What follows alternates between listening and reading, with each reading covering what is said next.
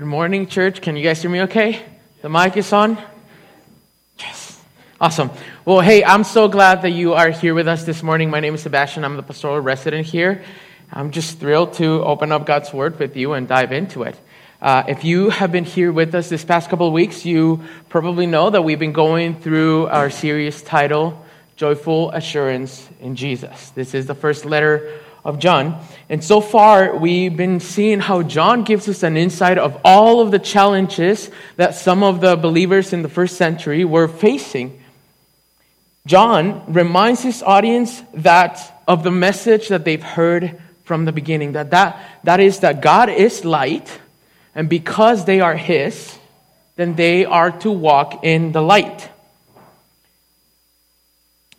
This is the message that they have received from the beginning, and this is the message that we also have received. So far, we have examined 3 tests that John had for us. We've been calling them tests.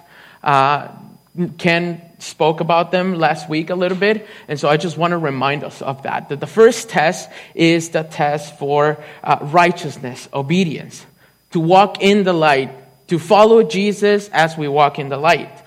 The second test was about relationship, that as we follow Jesus, we must also love our brothers and our sisters.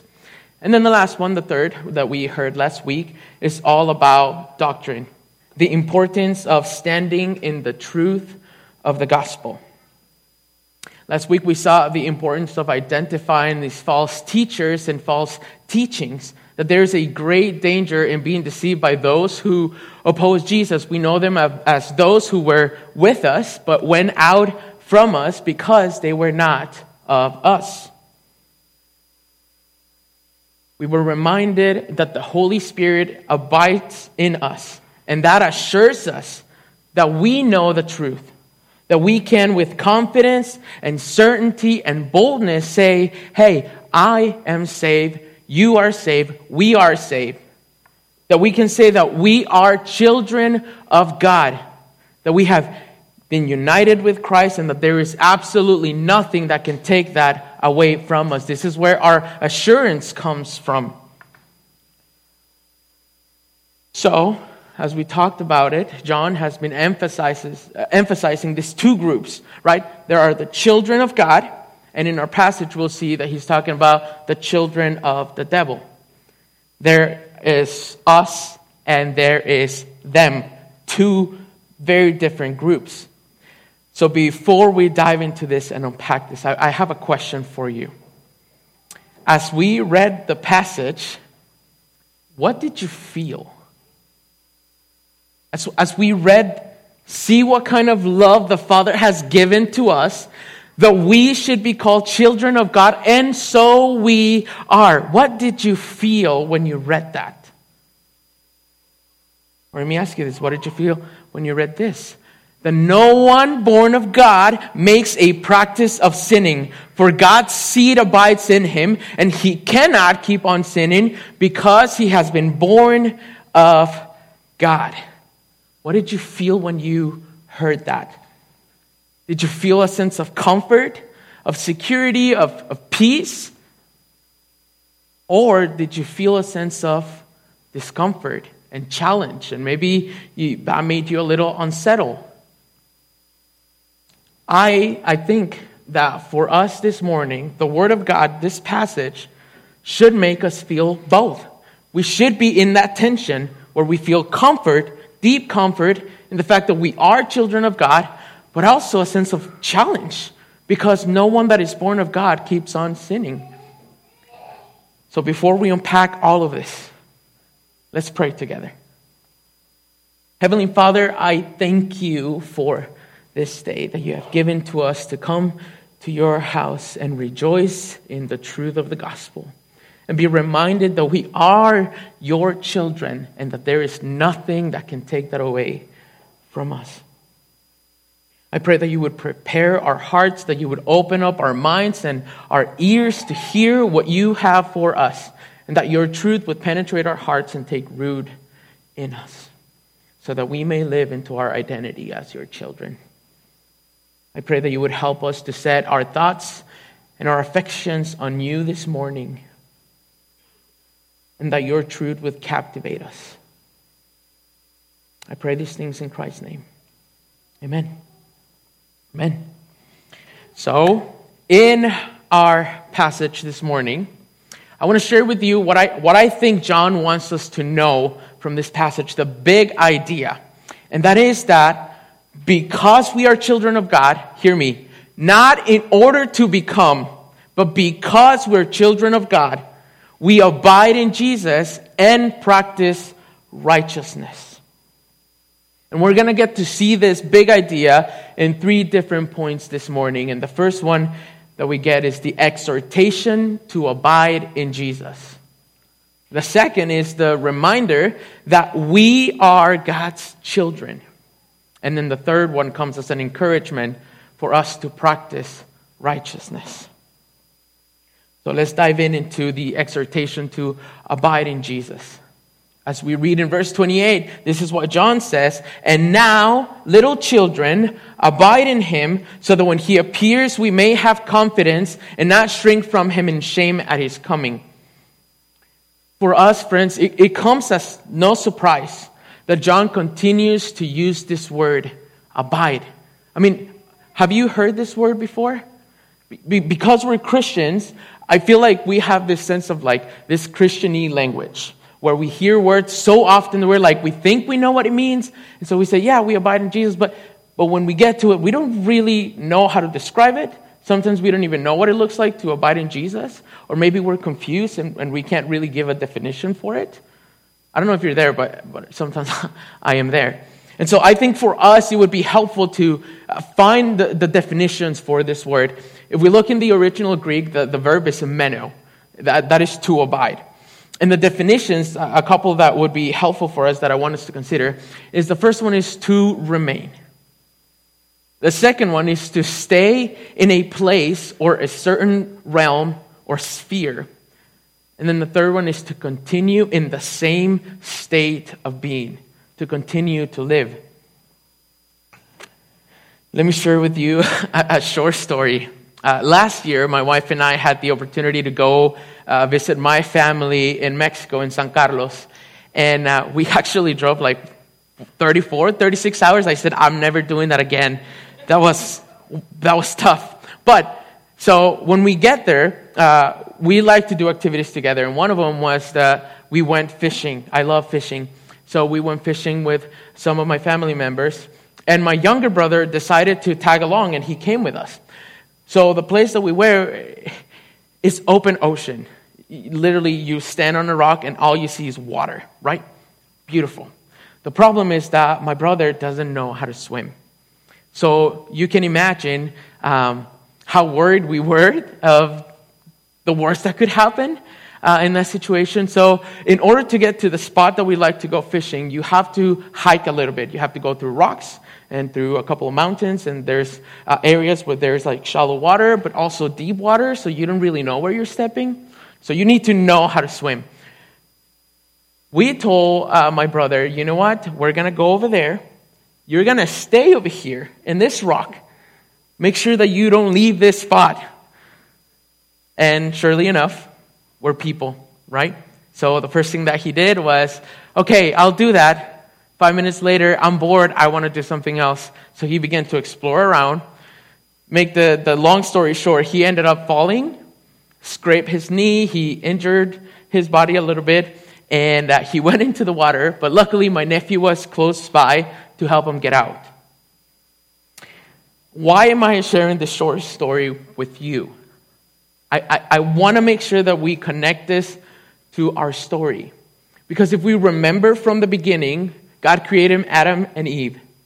And they were in a place of safety, of security. And we know how the story goes, that they decided to rebel against God. And they say, no, thank you. We're going to do our thing. And we know this as they sinned. The fall of man happened. Right?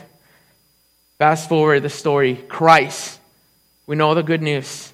And we're going to get to unpack that even more. He comes to bring us back, so that we now can stand on the solid rock. That is where we are right now. So the call is to abide in that. I want us to consider this definition when we read abide, this word in the text. I want us to think of this. Abide is to remain in the truth that we know about who Jesus is and what he has done. And if we look at it in the context of John and what he's telling us about who Jesus is and what he has done, then we'll see that in chapter 2, verse 1 and 2, he tells us who Jesus is, and he says that Jesus is our advocate with the Father, that he is the propitiation for our sins. He also then in chapter 1, verse 7 tells us what he has done. And that is that he has cleansed us from all of our sins with his blood. That's who Jesus is. That's what he has done. This is the truth of the gospel. And John is intentional in reminding us that there is a purpose in our abiding. And that is that when we abide in Christ, we have confidence. We can stand with confidence because we know that Christ is coming back to judge his people. And when we abide in him, we have confidence to stand before him. And if your brain is wired kind of like mine, then maybe when you hear abide, so that, then you think, oh, wait a second, so that, what do you mean? It sounds like we need to do something in order to have confidence.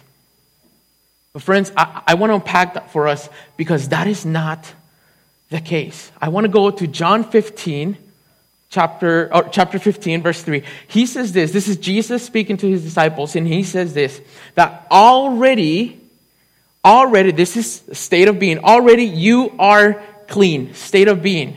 You are clean. Why? Not because of what you've done, not because of what you can do, but because of the word that I have spoken to you. So abide in me, and I in you. The word that he has spoken to us has made us clean. This is our state of being. We're clean. So in other words, it is the message of the gospel that makes us clean. And my friends, what is the gospel? A lot of the times we assume that we know. We talk about the gospel. We're a gospel-centered church. But how many times do we actually unpack that and talk about it? I want to do that for us today. Because the gospel is all about the life, about the obedience, about the suffering, the crucifixion, the death, the resurrection, and ascension of Christ. That is why we are clean. It is not because of what we have done. It is not because of what we can do, or we should do, or what we will do, but only because of what Christ has accomplished for us. The gospel is this: the God became flesh and dwelt among us. And he lived a life that we couldn't live, and he suffered the death that we deserve. He died the death that we deserve, but in glory, he rose again in 3 days. So in his death, we are united to him also. And in his resurrection, we have life. What does that make us, friends? Children of God. That is, hear me. That is good news for you and for me this morning. That is the good news of the gospel. And because all of this is true, what we just talked about, all of this is true, here's the reminder that you are children of God. That is your identity. That is who you are. See what kind of love the Father has given to us that we should be called children of God, and so we are. The love of the Father is displayed in the fact that we have received the right to be called children of God. This is where our comfort comes from this morning. If you are a believer in the message of the gospel, if Jesus is your Lord and your Savior, then you are a child of God. There is no doubt about it. You're not guaranteeing that for yourself. Christ is. So why is John reminding us that we are children of God? Like, what is the purpose of him doing that? I was chatting with my wife about, hey, help me to come up with stories because I want to have stories for this sermon, right? But as I was chatting with my wife, I started to tell her, you know what? I know that you are a Stoic. Not because I know that is or was your last name, because now you're married to me, but it is because of the way that you are and the way that you interact with the world, the way that you treat others and treat me, the things that you like, the things that you don't like, the things that you do and the things that you don't do. Everything. When I look at you because I know you, and I look at your family because I know your family, it is evident to me that you belong to them, that you are of them. In the same way, funny enough, my family is actually here visiting from Mexico. And it has been a joy for us to have them because this is the first time in a very long time that we've been able to spend time with them like this. In the same way, my wife has noticed why I am the way that I am, right? And she has gotten to see it firsthand now. So, why do I say this? Because my wife exhibits her parents' character because she shares her parents' nature. I also exhibit my parents' character, the way that I am. I share their nature. So in the same way, John wants us to be reminded that we are children of God, and as such, we get to exhibit God's character and nature. Friends, in a world that is constantly pushing you, pushing me, pushing us to look at many places to seek approval, to be liked, to be accepted, in a society that forces us to conform to their patterns in order to be accepted, to embrace anti-gospel ideologies in order to be welcome. Look no further. Here's the truth for us. We have great comfort because we already are accepted. We already are approved. We are already welcome into God's family. We are His children because of what Christ has done for you and me. This is what John 1:12 says. But to all who did receive Him, who believed in His name, He gave the right to become children of God, who were born not of blood, nor of the will of the flesh, nor of the will of men, but of God. That is who you are. That is who I am. John is reminding us that our identity is that we are children of God, and as such, our lives will indicate, will display that we have been born of Him. And this happens organically because this is who we are. And because we are truly children of God, John encourages us to practice righteousness. Little children, let no one deceive you. Whoever practices righteousness is righteous, as he is righteous. Whoever makes a practice of sinning is of the devil, for the devil has been sinning from the beginning. The reason that the Son of God appeared was to destroy the works of the devil. No one born of God makes a practice of sinning, for God's seed abides in him, and he cannot keep on sinning because he has been born of God. This is a little interesting for me because if I'm honest, as I was preparing for the sermon, I wrestled with this tension because of the background where I grew up in church. Anything that tells me that I hear the word righteousness or practice, yellow flag, red flag, legalistic. What are we talking about here? Right? I don't know if you can relate to that, but I certainly can. And it would be very easy for us to fall into misinterpreting the text in this way, to feel like, oh man, well, you're telling me that I have to practice righteousness? Like you're telling me that I have to do something? Well, I'm just going to let the Word of God speak for itself, and I'm not going to tell you what I think, but what it says.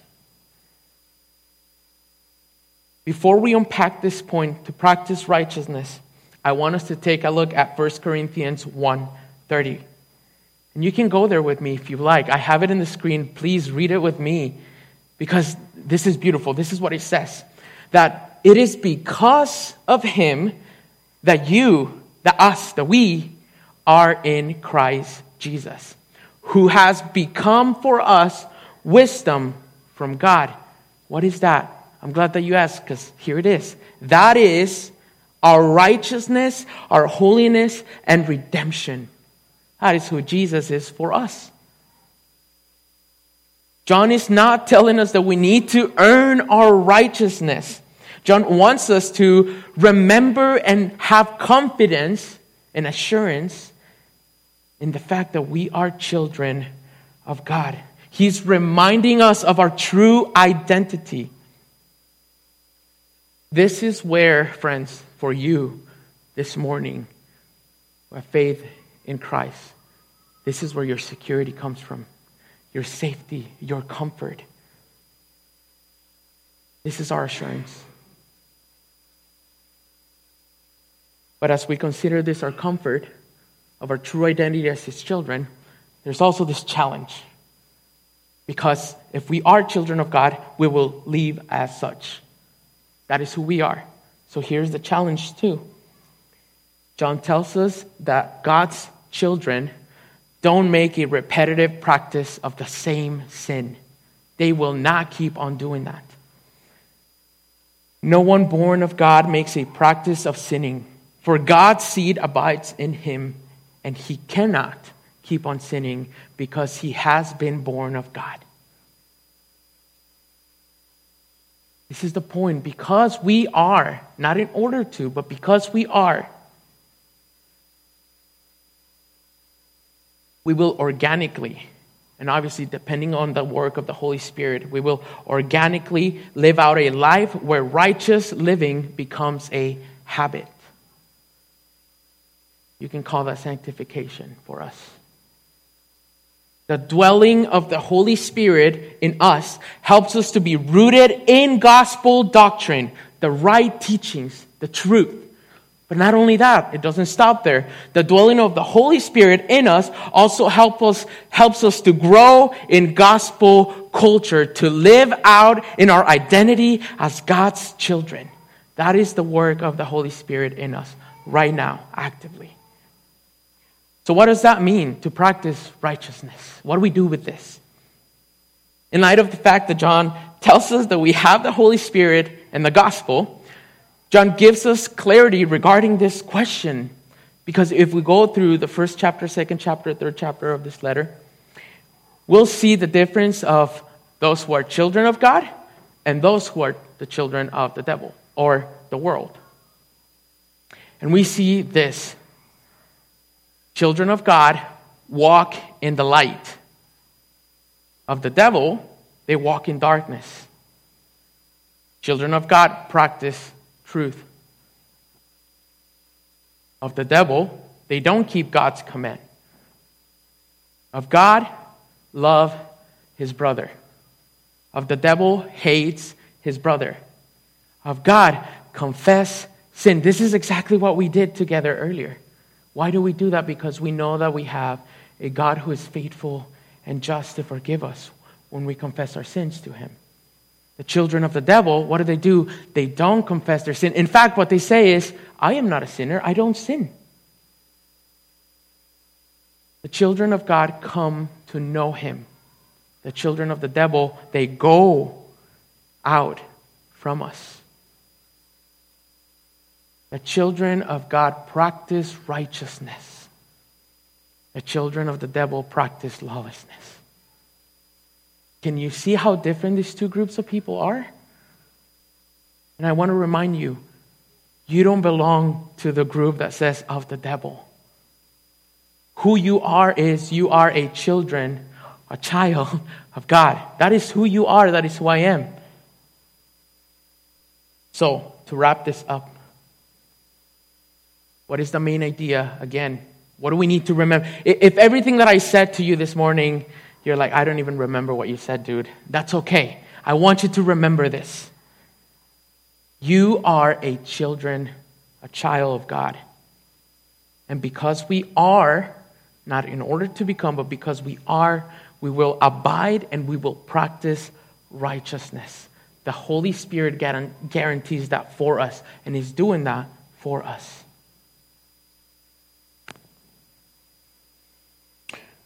So when the weight of the world overwhelms you, when the weight of your sin crushes you, when the false teachers try to deceive you with a false message that is attractive, when you feel restless because now you're operating out of performance rather than your true identity in Christ as a child of God,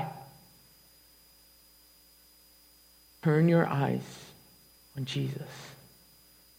Turn your eyes upon Jesus. Abide in Jesus.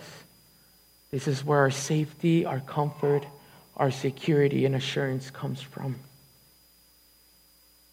In the words of Andrew Murray, he says this: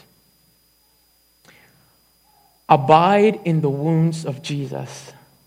There is the place of union and life and growth. There thou shalt see how his heart was open to receive thee, how his flesh was rent that the way might be open for thy being made one with him, and having access to all the blessings flowing from his divine nature. So this morning, rely on your advocate, the great high priest who sympathizes with us and meets us in our weakness. Set your eyes on the one who with his blood made you clean. Don't perform in order to become. Do because you already are a child of God. And because you are, you can with confidence and boldly live out your identity as such. Let's pray together.